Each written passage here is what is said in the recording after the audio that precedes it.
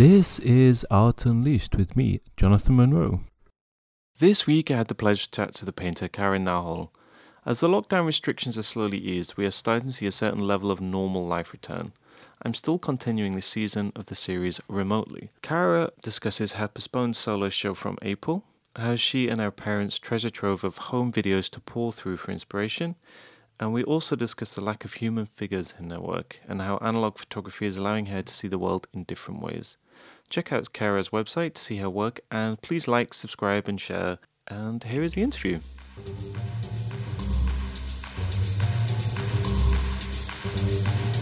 Welcome to the podcast, Kara. How are you doing? Good. Thank you for inviting me to be part of it. It's lovely that we get to catch up, obviously, in these times. Just so everyone knows, whereabouts are you at the moment? So I'm in Walthamstow in London in my house, and I've been here the last 2 months, and like everyone else, trying to find some kind of refuge in the home and figuring out a new routine and taking up new hobbies and getting through books that have been collecting dust. So yeah, I found real moments of joy here actually. So I'm grateful for that. Great. So we are currently at the kind of strange second stage of this lockdown, aren't we? So we're allowed to go out a little bit more and kind of sort of see one friend, but I don't know about you, but I'm finding it very still quite disruptive and a little bit confusing of what to do with myself some days. If you find the same thing.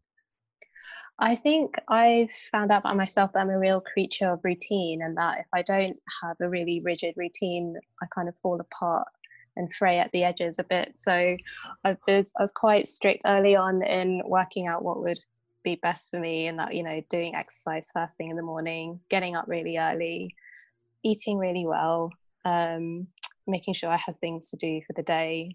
And so it sounds really boring and quite strict, but it's that kind of, I don't know, those parameters keep me going and actually keep me sane.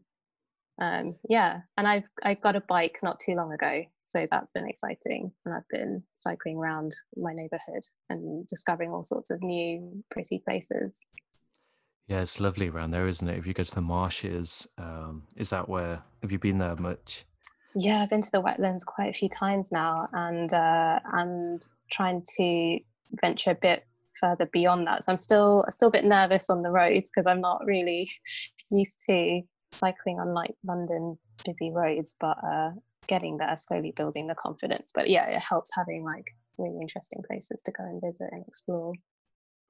So we are here to explore your practice, your artistic practice. So obviously we're all a bit disrupted at the moment, but would you mind informing the audience what type of practice you have?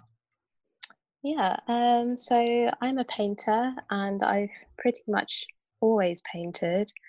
Um, it was never really a question for me to paint. It always just seemed like the right language in which I wanted to express my ideas and concerns. And the paintings that I'm making now are, I don't know, in a very simplistic sense, I would describe as either landscape or still life paintings. But for me, I don't know, those terms are a bit they're a bit flat, I guess, because they don't really imply or give a sense of everything that they're about, but there's probably an easy entry point in. And they're largely inspired by places that I've been to and traveled to, but also my childhood memories of having visited the homes of where my parents are from, which are Malaysia and Mauritius. So I spent a lot of time when I was growing up visiting our families back home. And I would say at the crux of my work has been this kind of desire or intrigue to try and piece together those memories of going back there, and either having a very romantic or maybe even melancholic view of those memories, and trying to reconcile that with having grown up in the UK my whole life. So the places that I paint, I would say, are kind of composites of all these places, either from memories that I've physically been, or memories that I've kind of wrongly remembered, or places that I've been to recently that I've found fascinating and wanted to incorporate them into sort of these kind of semi-fictional spaces that I paint. So, how often did you used to visit when you were younger? Then was it like a yearly visit or more often? Yeah, we would alternate between the two. So, you know, when you're young, you have these really long summer holidays. So we would just spend each summer holiday either in Malaysia or Mauritius. So it sounds really extravagant, and I It didn't does. know I didn't know how lucky I was for quite a long time, I have to say. But yeah, they were great. You know, they were just amazing holidays, and I look back on them really fondly. Um, yeah, they just becomes like a rich resource for me in which to make work from. So, I'm interested to know as well. Then, in that case, do you have photographs of that time? Were your parents avid photographers or anything like that? Yeah, my dad actually is a really keen cameraman, and like a lot of them I recorded on sort of really funny, like old, I can't remember those like mini VHS tapes that you would put into a camcorder and then record onto these tapes. Yeah, yeah. So we have these like endless videos, that this big archive of videos that my dad recorded, which none of us are like brave enough to like go in and sort out. But every now and again, like someone can like summon the energy to like put it on the TV and we'll watch a few. But yeah, there are a lot of photographs from that time, and photography has been really important to me in my work. And it's not just the photographs that I've taken or that my parents have taken, but also a lot of the photographs before I was born and when they were really young have become really important to my practice. There are like a few key photographs that I consider kind of like really important to me. So I spend a lot of time looking at them and like revisiting them every time I make like a new series of work. I sort of go back to the photographs to have a look at them again and sort of remind myself of like, that first moment of intrigue, that little trigger that kind of sets off a whole series of work. So yeah, photographs are really key. It's interesting you mentioned your memories earlier as well, isn't it? And the idea of photography and how we can kind of encapsulate a memory, but actually it can change memories quite a lot, I think, can't it? When I look at photographs of things, I actually can't really remember the moment. I can only remember the scene in the photograph. Have you ever Mm-hmm. found that as well? When you look at those past documentation of your childhood and it's not quite real, but it becomes real through the feedback with the work, with the image as well.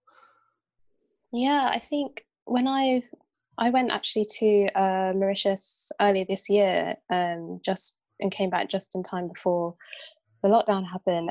But I took a film camera with me because I wanted to try and play with photography that was different to just kind of snapping away on my phone. So kind of going back to that very old traditional view of photography, but it really did help. Like it seems very obvious to, especially in terms of photography, to think about like the slowing down of a pace and like of looking at something and then using film and knowing that you only really got one chance to make it count. So that What helped type of me.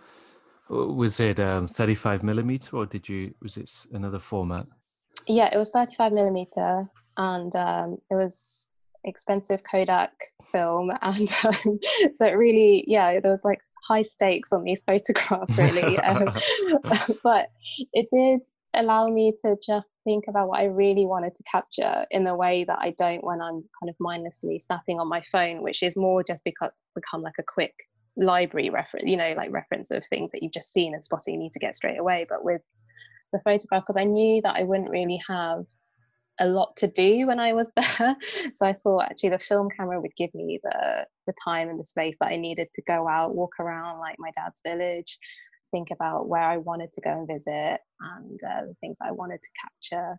So yeah, when I developed those films, when I came back, they were just amazing. That feeling of like, first of all, that they turned out like okay, and they didn't get destroyed by my kind of amateurism. And then they were just more. I mean, they were just more beautiful than I thought they'd be. Like, this is that quality of film that's, you know, you can't reproduce in anything else. And it just had this really painterly touch. And when I saw it, I was like, oh yeah, this is what I needed then to like go into the studio and make work from. Yeah, I find personally, I'm a bit obsessed with Polaroid film, and that's even more expensive, but it has that kind of quality, a bit like digital, where you can see the image relatively quickly. Mm-hmm. Um, and it's Yeah. instant, so you don't even have to do the whole getting home and developing thing. But the image quality, isn't it? It's the mistakes and all those added extra things that just don't quite feel the same with digital, I think. Yeah, and I think it's that relationship that seems quite similar to painting, that prone to mistakes, having a certain relationship to light that can't be captured in like a digital way, especially and getting that sense of someone having slowed down and taken the photograph. I think that's really more apparent in a film photograph than a digital one. At least, you know, one taken on a phone anyway. Um, so yeah, I would say, you know, like the photos I took, they're not necessarily, with any photographs I take, I don't actually sort of then go to the studio and then replicate sort of the images that I've made, but rather they work in the same way, where I'm trying to capture like what a place might feel like or smell like, or kind of what it looked like at that time of day. And those are the kinds of things that I'm interested in when I'm painting.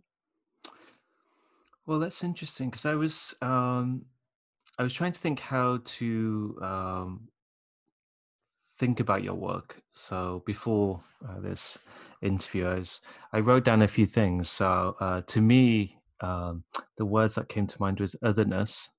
I put Mm-hmm. otherness location, and I said not English light and light of other lands. Mm-hmm. Um, and I was just kind of, I'm curious. I've got several questions from. I mean, I've seen your work in person, and I've seen some of the newer things I haven't been able to see on your website as well. I'm curious to know several things. Like, obviously, you've talked about it is an English light, obviously, because it's in very very different climates than the one here. So, do you ever paint anything here, or all your paintings based in the same kind of other world? There does feel like a otherworldliness to it, to me personally. Yeah, I do paint things that I've seen here, although it's not, I mean, I can see how it might not be immediately noticeable, because I think in the first instance, when someone looks at my work, I think, yeah, they do think of somewhere that's elsewhere and of somewhere that's not from here. And I think what interests me is, you know, what makes people think that. Is it the actual forms within the painting, or is it something as simple as like the color? Um, and you know, it's funny because the other day I was cycling and I went past a construction site and someone had painted these big blocks of geometric color on this hoarding, like this bright fuchsia pink and this really intense yellow. And I stopped to take a picture of it because I just thought it was really, really interesting. So a lot of sometimes the references that I take are, you know, they're sometimes as simple as like graffiti on a street in London, or then it could also be, you know, a house that I've seen in like in the south of Spain. So I think it, for me, it's mixing up those, a lot of those references together, because I think I'm always trying to question this idea of what makes somewhere like somewhere, you know, like when you go visit a place, um, and a lot of the buildings might have been built by people who either formerly lived there or govern there. So, you know,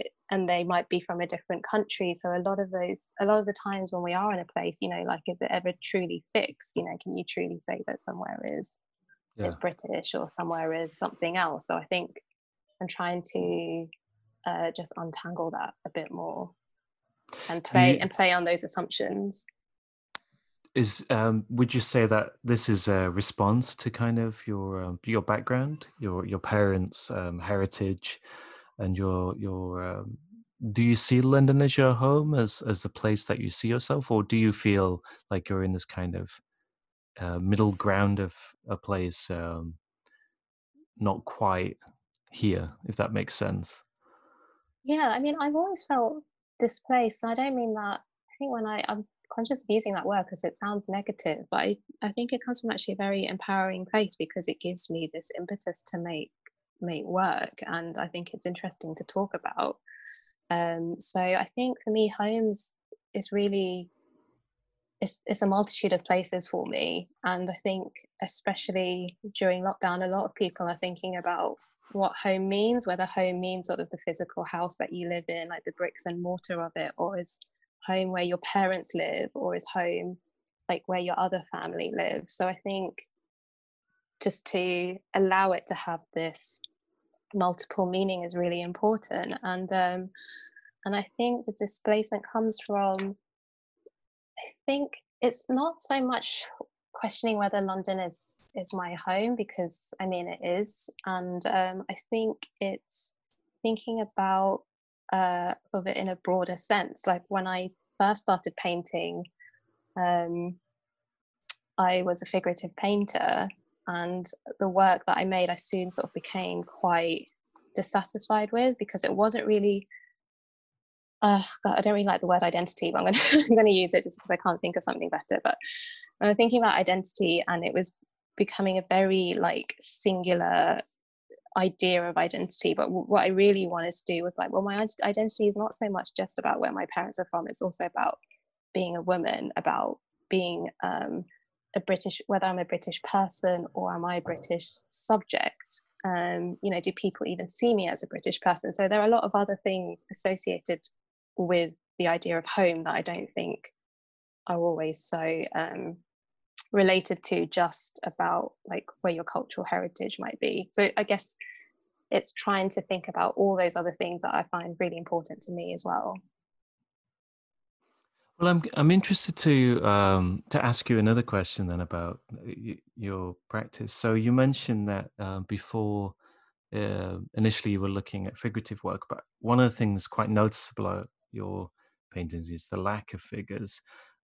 So what is there a reason for that you've chosen? I would almost say they're quite architectural in some ways. There are often plants involved as well as buildings. But there's a lack of Yeah. figures. I'm This might assuming be that's intentional. yeah, this might be a long answer, so bear with me.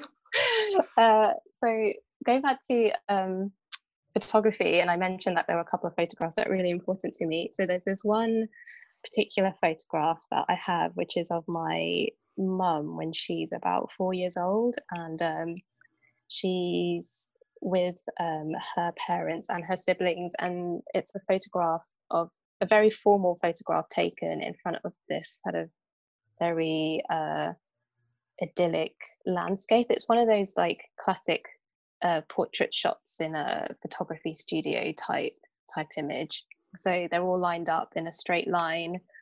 Everyone's dressed really nicely, um, and then in the backdrop, there's this kind of really hyper-real tropical landscape. And I remember I was looking at this photograph in particular, and I was studying my master's at the time, and one of the classes I was taking, we had to write about a photograph, and so I chose that one because I thought initially that I was going to paint that photograph as it was, because that's what I was doing at the time. I was replicating images that I'd seen.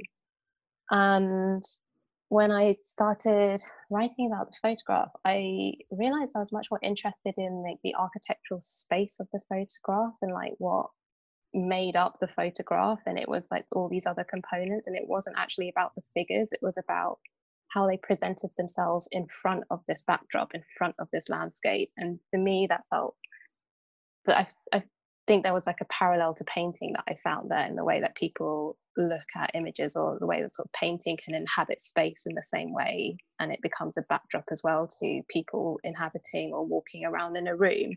So there was that first, and then secondly, it was like this idea of this landscape like giving way for this sort of performance of identity to happen, or this landscape as well that projected a sense of place, suggesting sort of this hot tropical country of where my grandparents live, but also really not saying anything else about it. Like it was also a place that was nowhere because it was so vague, and it was just stood just to serve as this pretty image.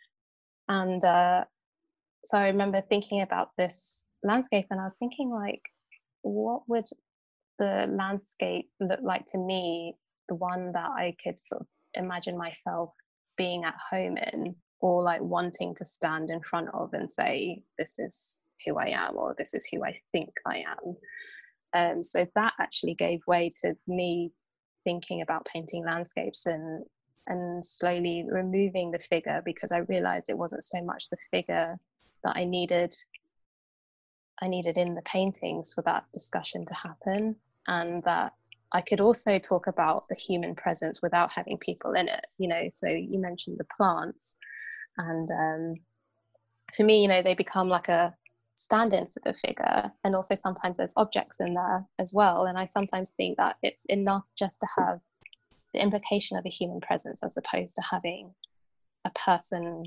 within the space itself. Yeah, I when I saw the plants, like the pot plants and things, they definitely do look like figures themselves. Yeah, it's really hard to when I look at your work, I'm always kind of a bit lost to decide what I think, and I think that's an amazing thing.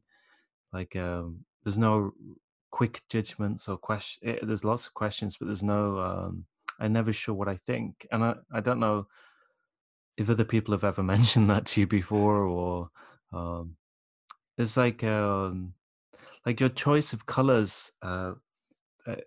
I always find quite interesting. They're never very dark, are they? They often use the lighter palette shades. Um, what is it when it comes to color then? How do you choose your color palette?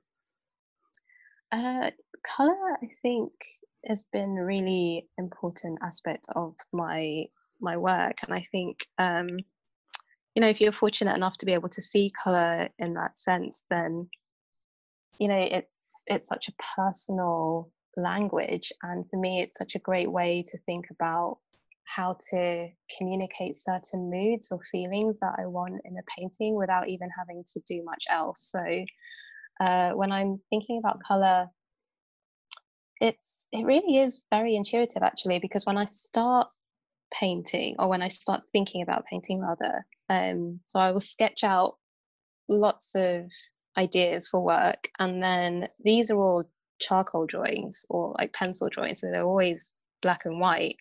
And for me that's just a way to decide whether an image like will look like a painting, because a lot of the times when I've sort of just gone straight into painting and then I've arrived at the end, I think, oh, I don't think that's actually a very good painting. Why? So it allows me to like work out at least formally what would work and what doesn't. And then when I'm painting, I think I have an idea of what I want the feeling to be. And so I'll start with one color, and then we'll apply then another color next to it, and really it's in relation to each other. And so I think, like, I think about it in terms of music and volume. Like, so sometimes when I paint a certain color, I think, oh, okay, then that color would work well next to it, and then suddenly the original color that I put down just doesn't sit right. So then you sort of need to turn the volume up and down until like it sort of just like hums at the right level. And I think that's when color really works, I think, in my work, is when it's reacting off each other and you're not even questioning why those colors are there, but they just seem to like sort of naturally come together in the end, even though, you know, if you sort of put them separately, they might kind of look a bit jarring, but then within the painting it just sort of fits. It's an interesting analogy you made about sound then, or the humming. I think it's a perfect metaphor as well. So following on from that, is sound or music important to you? Um, is that I can just imagine now you've mentioned that if I was to think about the different sounds of those places, it's really interesting.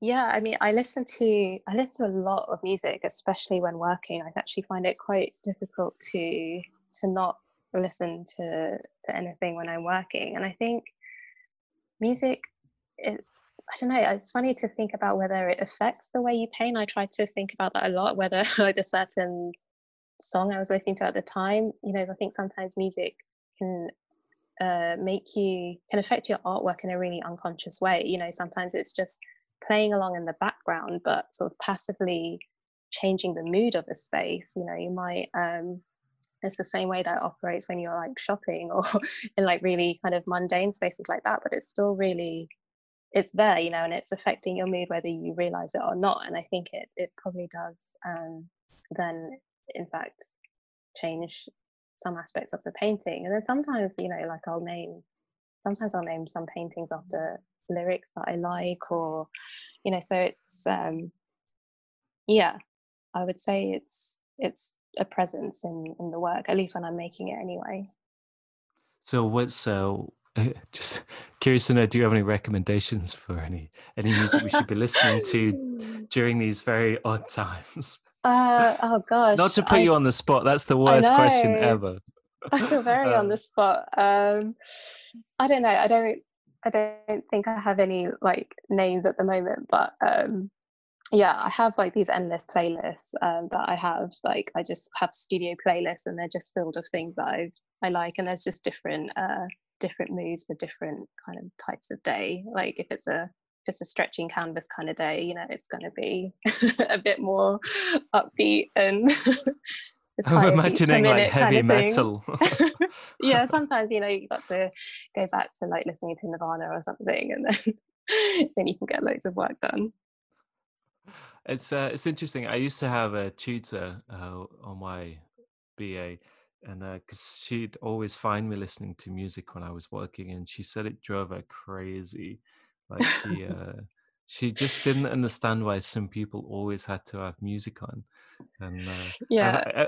ever since then, I've thought about it a lot, and tried to stop myself. But I'm just the type of person, just like you, I think, who has these playlists, and it's I don't know. I think it is the humming, isn't it? Sometimes you need the humming to help your work or something. The Yeah. Yeah. it's really interesting what people get up to in their studios as well. So currently, I'm aware that you are working. You actually have a studio share, but you're moving studios, aren't you, to a Yeah. new one? So I'm moving studios in about 2 weeks. So I'm quite excited because it feels like a painter's studio. And when I walked in to see the space, it really did feel like, oh, I could see myself being really comfortable here and wanting to be here a lot. Um, yeah, it's just got two of the walls are just giant windows, and there's these built-in desks which are built to the height where you could work standing up. And just the thought of being able to draw on these massive desks is really exciting to me. So yeah, I'm in the process of packing up my current studio, which I really detest packing. So it's taking me a long time. I just always forget how long it takes to wrap paintings, and I don't want to be careless about anything. So it's just it always takes much longer than I think it will be. So I'm aware that you were going to have a show, a solo show called Impossible Garden. So is the work still at the gallery, or was it hung already? It was about to be packed and sent to the Oh gallery, so no! it So was it's all all, in. Oh yeah, no! I know. So it's there, it's just sitting there waiting to be shown. I know it's funny, isn't it? Because we were meant to sort of record the podcast maybe in the gallery Yeah. itself, looking at the work. So yeah, I was before lockdown really busy preparing for this show, but just really excited by it, actually, because hadn't had a solo show for a while. I've been in lots of really interesting group shows lately, but I think I've been making work for me that I wanted to put together in a space and for it to be seen together. And also for me, just to, it's really useful for artists to have all their work suddenly in a space. And, if you're lucky enough to have that opportunity to see how they all relate to each other and also get the feedback from your peers and who want to come see the show. So yeah, I was just really excited to have it, and it's been postponed till October, so I'm hoping that we'll still be able to go ahead. So what's the theme for the show? Could you tell us a little bit more about how that came about and the work that you're intending to show in October? Yeah, so the paintings, I think some of which are kind of a few years old now, where I started a series of paintings from certain gardens that I'd visited, either in Morocco and then more recently Spain. But again, these are just sort of parts of it, and they're still intermingled with my own personal memories and other places that I've been. But I really wanted to bring all of these kind of landscape paintings together to try and see if, first of all, if the show would look like a series of paintings about one particular space. But I also wanted to use the paintings to kind of invite this discussion about what kind of landscape would mean. Like, what does like for me, a landscape is not just about the physical landscape in which we explore or react to, but it's also one, I think, that is psychological. And I think now more than ever, a lot, because we can't travel so much and we might not be able to in the future, a lot of the travel that we will do will be to places of imagination or somewhere that we kind of invent for ourselves. So I think what I wanted to look at in this show was, what are the things that make us want to travel? What are the things that make us think of somewhere, that remind us of these places? And then to also think about why we're asking those questions as well. Why does this particular color make me think of this building that I saw in this particular city? And so I really wanted to kind of mine those things even further. And another thing I wanted to think about with the show as well was also the way paintings inhabit space themselves. And I touched upon it earlier, but the way that a painting can change the atmosphere in a room just by being hung on the wall. And I've been thinking a lot more about like the placement of my paintings, and in particular, what happens when a painting is hung on the wall, and how when I think about that, I paint a lot of the edges of my canvases like a particular color, because I think there's something interesting that happens between the moment where the painting meets the wall and the edge of the canvas itself. And I've been thinking about how paintings in their afterlife, they're usually, typically in a very pejorative sense, they just, they go to a domestic space or they go to someone's home to live in. And just thinking about this idea of a painting as like a domestic object and not just this sort of static thing that happens, that just exists in a gallery, but what happens to the painting afterwards as well, and where does it move on to potentially? So if it's lucky enough to go to a house afterwards, like how to invoke that feeling of a painting in its domestic space as well, and changing the gallery into sort of blurring the boundaries, I guess, between the gallery and like maybe a domestic space as well, somewhere like a bit more personal and like a bit more maybe like solitary. Do you get the opportunity to see your work in the people's houses that have bought your work? Did they send you a photograph, or have you managed to go over and see it yourself?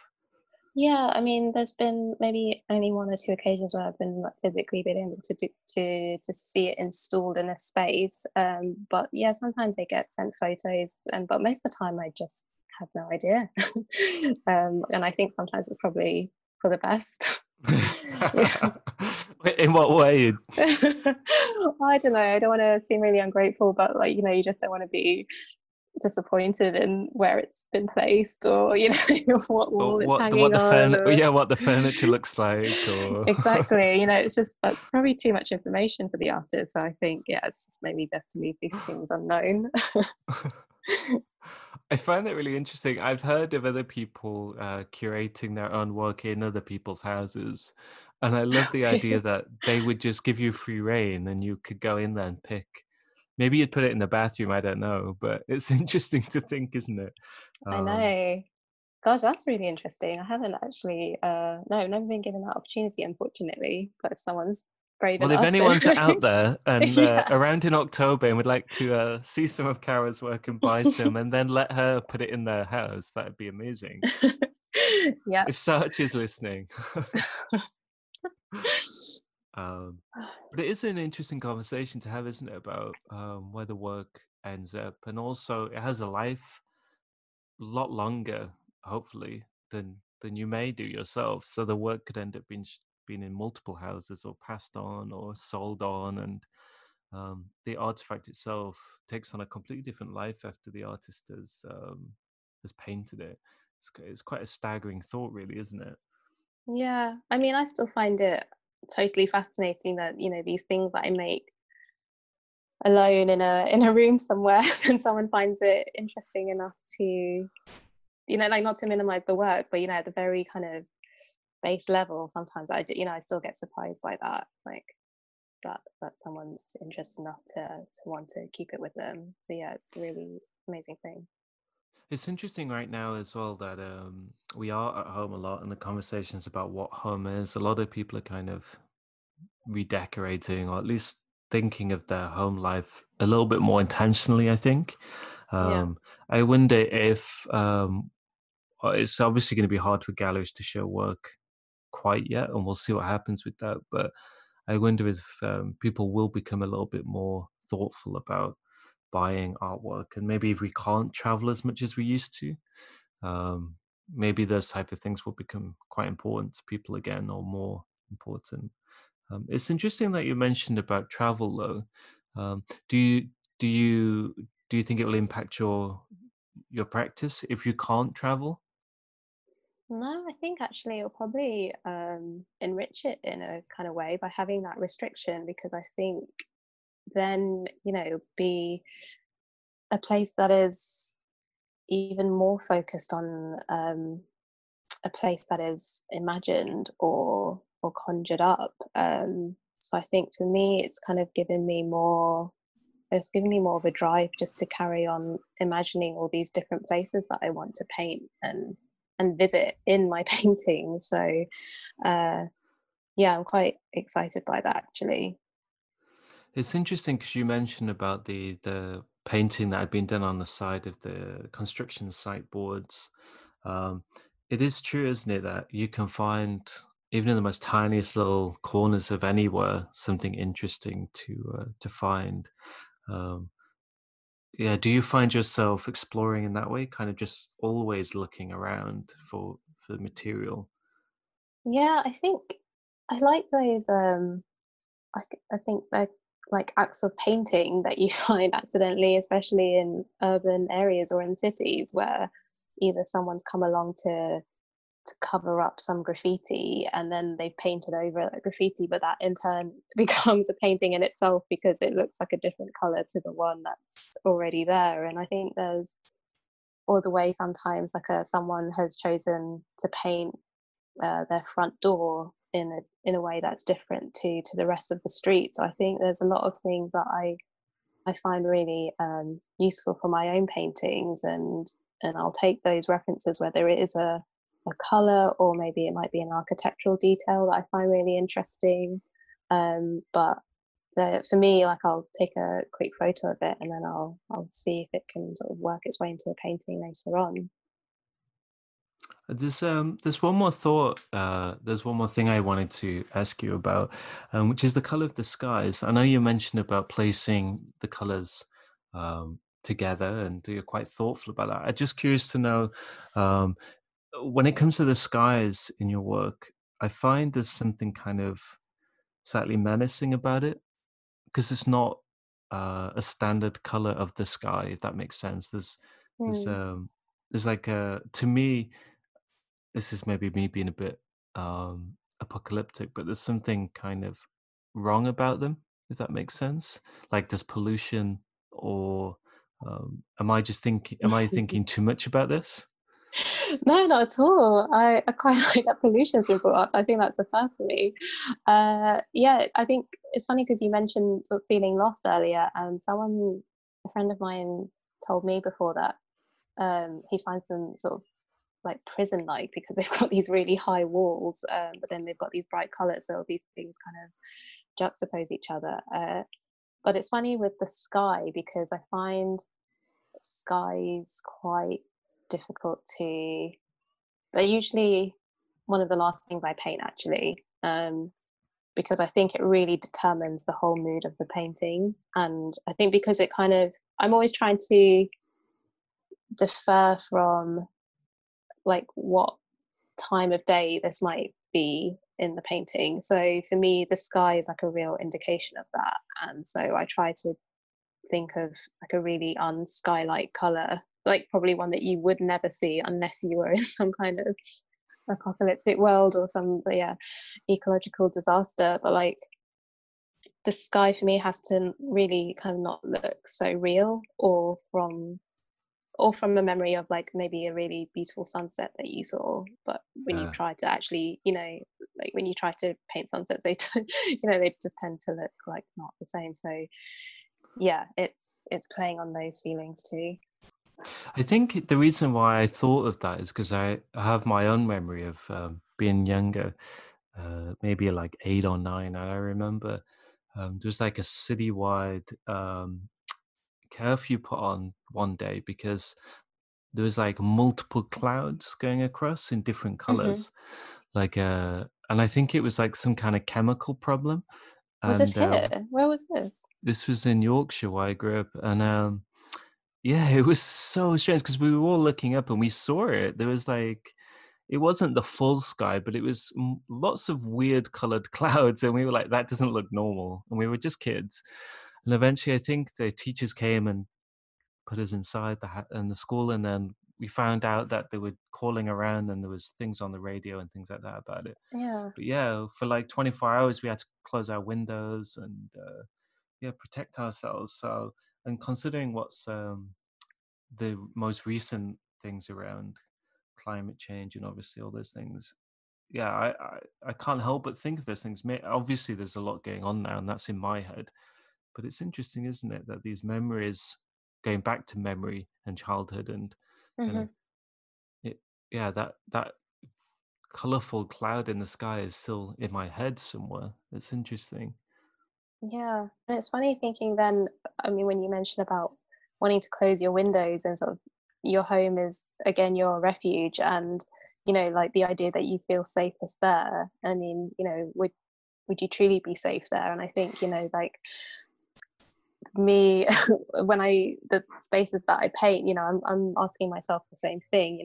Is this the space that I find myself where I could, feel free or feel a sense of I can be who I want to be, like free of like the burdens that I feel are sometimes placed on me, or the questions that are asked of me. Like, is this the space that allows me to have that kind of liberation, or safety from those things?